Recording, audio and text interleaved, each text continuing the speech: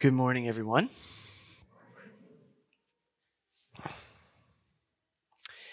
Let the words of my mouth and the meditation of my heart be always acceptable in your sight, O Lord, my rock and my redeemer. Amen. My brother, Matt, and sister-in-law Valerie's wedding was in a little country church in a lovely little valley in northeast Georgia, not far from where we grew up. Jenny was the maid of honor. I was the best man. We were still just dating at that point. And the reception after the wedding was nearby at a state park, Black Rock Mountain State Park, where there is a beautiful overlook, and you can see for miles and miles in every direction. And there's a pavilion up there just at the overlook. And so that's where they had their reception, a perfect spot.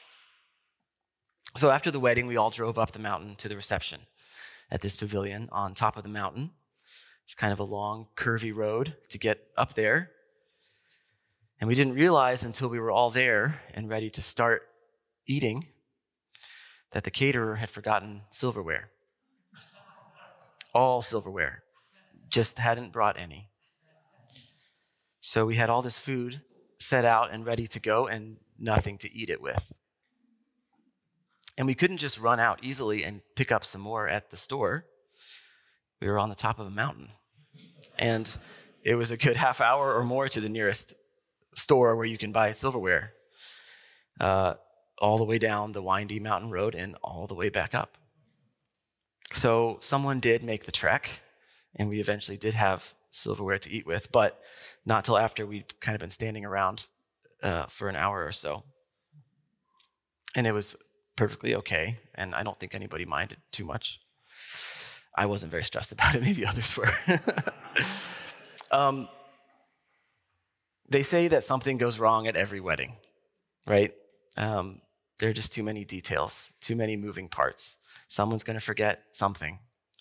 There'll be a disagreement about something. The flower girl's not going to want to walk down the aisle. Something. I imagine you have your own stories of things that have gone wrong at weddings you've been to. And we can mostly laugh these things off because we know that they're not essential to what's happening. What's happening is two lives are being joined together in a covenantal relationship, which is itself, Ephesians 5 teaches us, a picture of Christ's marriage to his bride, the church. And there's something so grand about that, so great and glorious, that no merely human wedding could ever hope to fully picture. But that is the ideal. That's the thing that our weddings are pictures of. It's true not just of our weddings, but of our marriages themselves, right? Even the very best marriages are not beautiful because they perfectly realize this wonderful ideal. No human marriage ever could. The best marriages are beautiful because they keep on pursuing that ideal through failings and hurts and sins, and then forgiveness and reconciliation, through faithfulness over time, which by God's grace can produce something more beautiful and more enduring than we ourselves are able to imagine. Well, our psalm today, Psalm 45, is a wedding psalm. And while it was presumably written on the occasion of a human wedding, the marriage of one of the kings of Israel or of Judah, if we read it carefully, we can see that it constantly wants to escape the boundaries of this merely human setting, this royal wedding, and be about something even greater and more beautiful. The great commentator on the Psalms, Derek Kidner, says that this psalm constantly wants to burst its banks and to demand a more than human fulfillment. I'm going to suggest to you that this is a psalm about the great wedding that all human weddings are pointing to, the marriage of Christ to his people. And its language reflects that glory, that majesty, that great beauty. It's a wonder of a psalm. And I'm excited to spend a few minutes this morning meditating on it with you.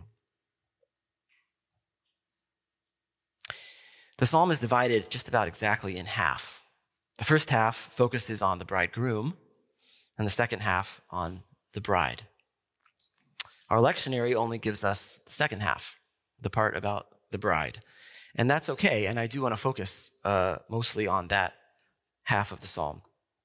But first, I want to point out just a couple things from the first half of the psalm, the part that's not in your bulletin, the part that's about the king, the bridegroom. So if you do have your Bible, I invite you to follow along in Psalm 45, or you can just listen. Specifically, I want us to notice a couple places where the psalm, as Kidner says, bursts its banks and starts to show that it's about more than just this royal wedding in ancient Israel. Verse 2 calls this bridegroom the fairest of men, or the fairest of all the sons of men. That in itself is a little telling. Either this is hyperbole, or this guy is pretty special. The psalmist is calling him the fairest or most beautiful man who has ever lived. It's idealized language.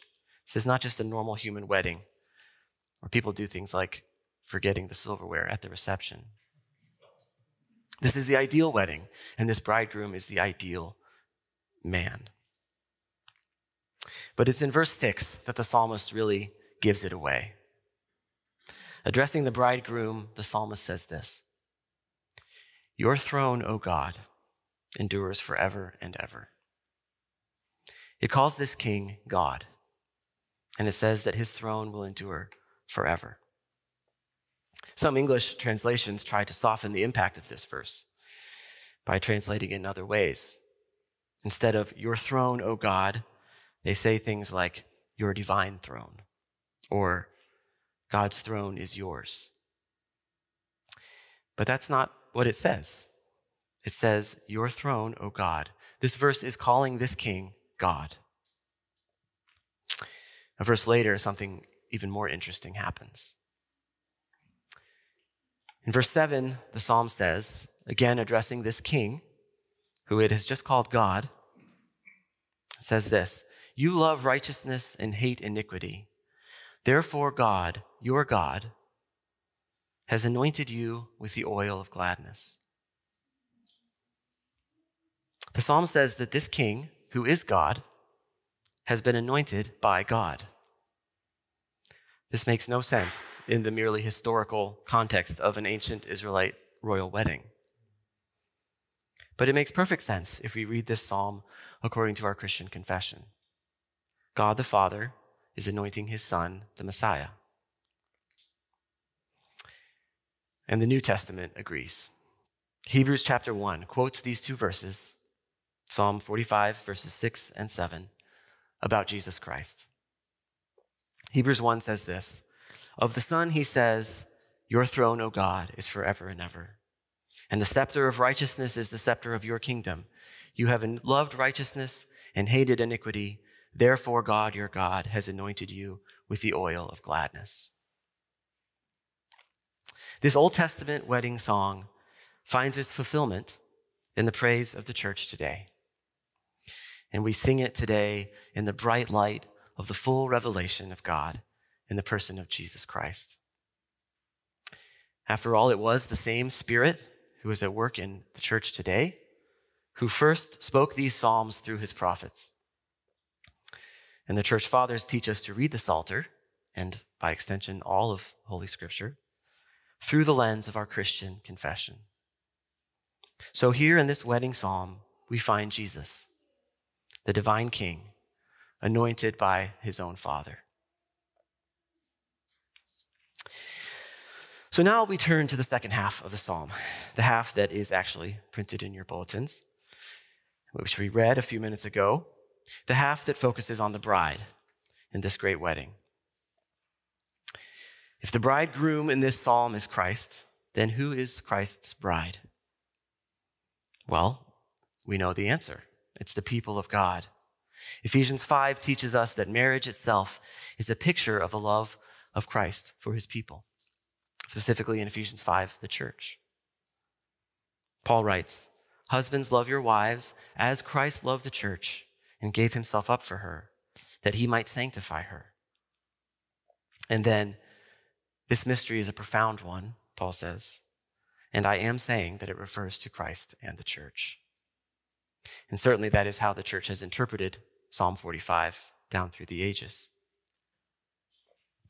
So if you can imagine with me this psalm to be a picture of Christ and his church, a few things really stand out about the bride. First, quite astonishingly, she is not from Israel. She is a Gentile woman, a foreigner. Verse 11 says, "Hear, O daughter, consider and listen closely. Forget your people and your father's house." The implication is that she is from another people who she's now being told to leave behind. She's also called a princess, the daughter of a king, presumably the king of another country. And then verse 13 says, the people of Tyre are here with a gift. And this is usually taken to imply that she is probably from Tyre, a city to the north of Israel.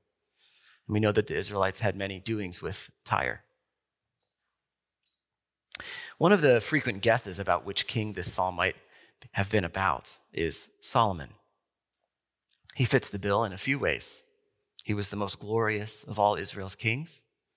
His reign was the height of Israel's wealth and splendor before the kingdom was divided. What's more, though, we know that Solomon did marry many foreign women. So it would make sense if this psalm was composed for one of Solomon's marriages. I mean, we really don't know. We are guessing. But Solomon seems to make as much sense as anybody else. But here's the difference. Solomon's marriages to foreign women and the marriages of other Israelite kings to foreign women were not portrayed as a good thing in the Old Testament story. Solomon's foreign wives turn him to idolatry, and Solomon is judged for it. In the very next generation, the kingdom is divided. So what's so surprising about this bride in our psalm being from another nation is that God has often told his people not to intermarry with other nations. This was not a racist thing. In fact, the Old Testament makes a point of including the stories of several foreign women who were incorporated into the people of God, women like Rahab and Ruth, and in a different way, Rebecca, who we read about in our Old Testament lesson this morning. No, God's rule about not marrying foreigners was because God knew that if his people did, they would inevitably begin to worship the gods of those nations, which is exactly what happened over and over again. So it's very strange that in this psalm, the marriage of this foreign princess to the king of Israel is celebrated, and their marriage is blessed by God. What's going on here? Once again, I think our psalm is bursting its banks and starting to be about things beyond its initial context. Throughout the Old Testament, God frequently shows that he's very interested in including Gentiles in the blessings of his people. His initial promise to Abraham, the father of the Israelite nation, was that through Abraham, he would bless all the peoples of the earth.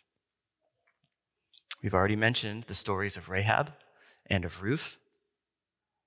The prophet Isaiah sees a vision of all the kings of the earth streaming to the city of Zion, bringing their rich gifts with them. A vision that was partly fulfilled when the Magi visited Jesus after his birth. But it wasn't until later that it became more clear exactly what God had been planning. In Romans 11, Paul says that through Jesus, God has opened up the blessings, his blessings, not only to the people of Israel, but to the Gentiles too. The Gentiles would be grafted in to the family of God. And the church would not be a merely Jewish community. It would be made up of all the peoples of the earth.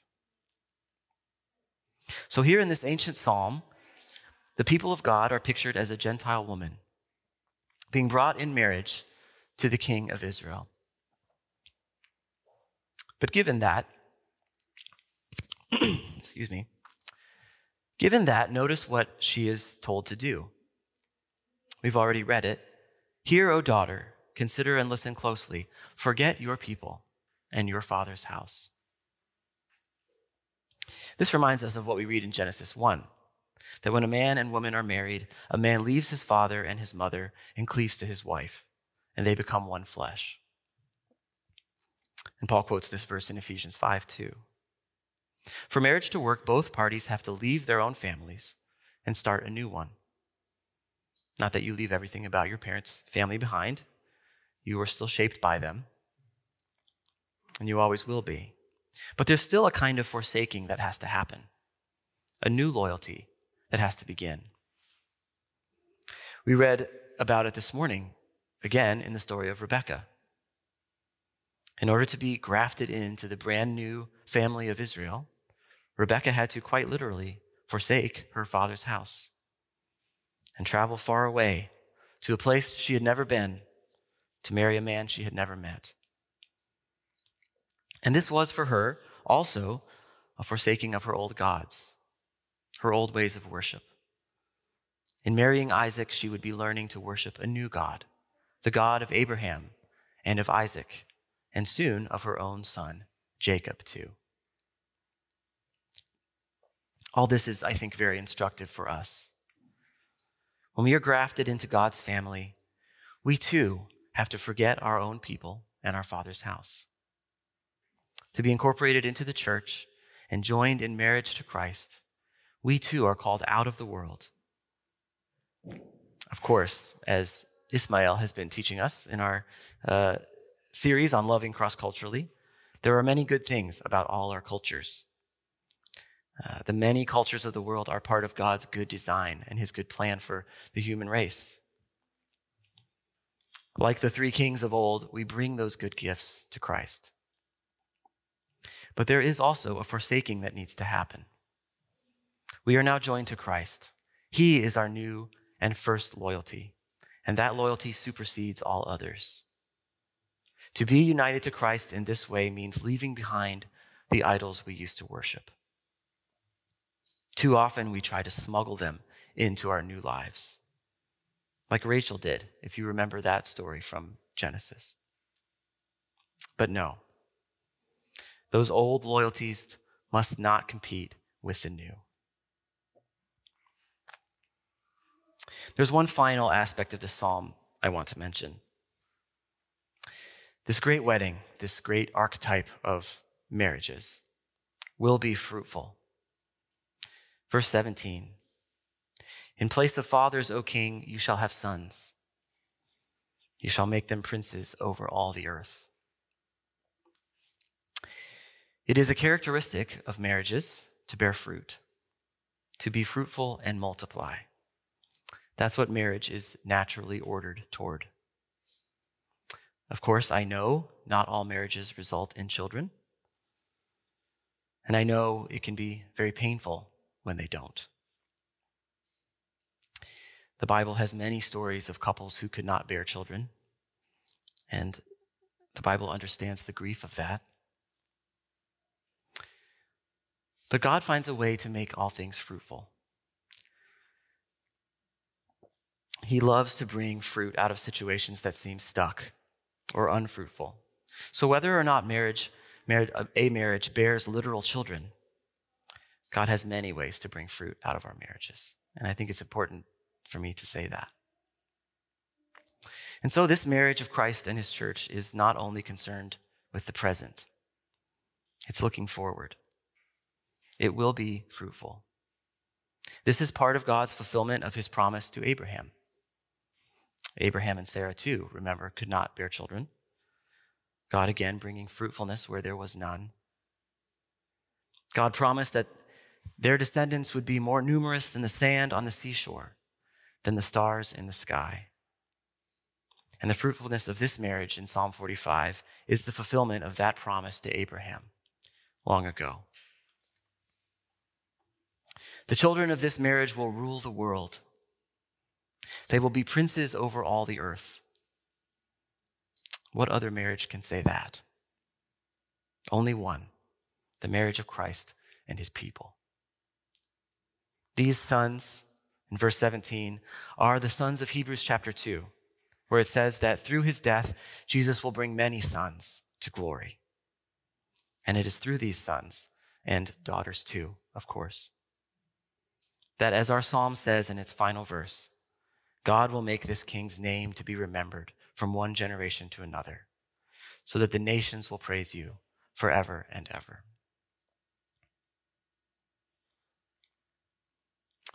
We started out by talking about how our own weddings and our marriages are small and imperfect pictures of this great wedding. But now as we end, I want to reverse that. I want to come back down from the great marriage of Christ and his people to our own lives. What does all this mean for us? Not all of us are called to marriage. In fact, as much as Jesus is the great bridegroom in this psalm, and he is pictured that way in other places in Scripture too, he himself never married while he was on earth. And Paul says in 1 Corinthians that being unmarried is in some ways better than being married. It's important to say this clearly. Both unmarried life and married life are unique and indispensable pictures of Christ.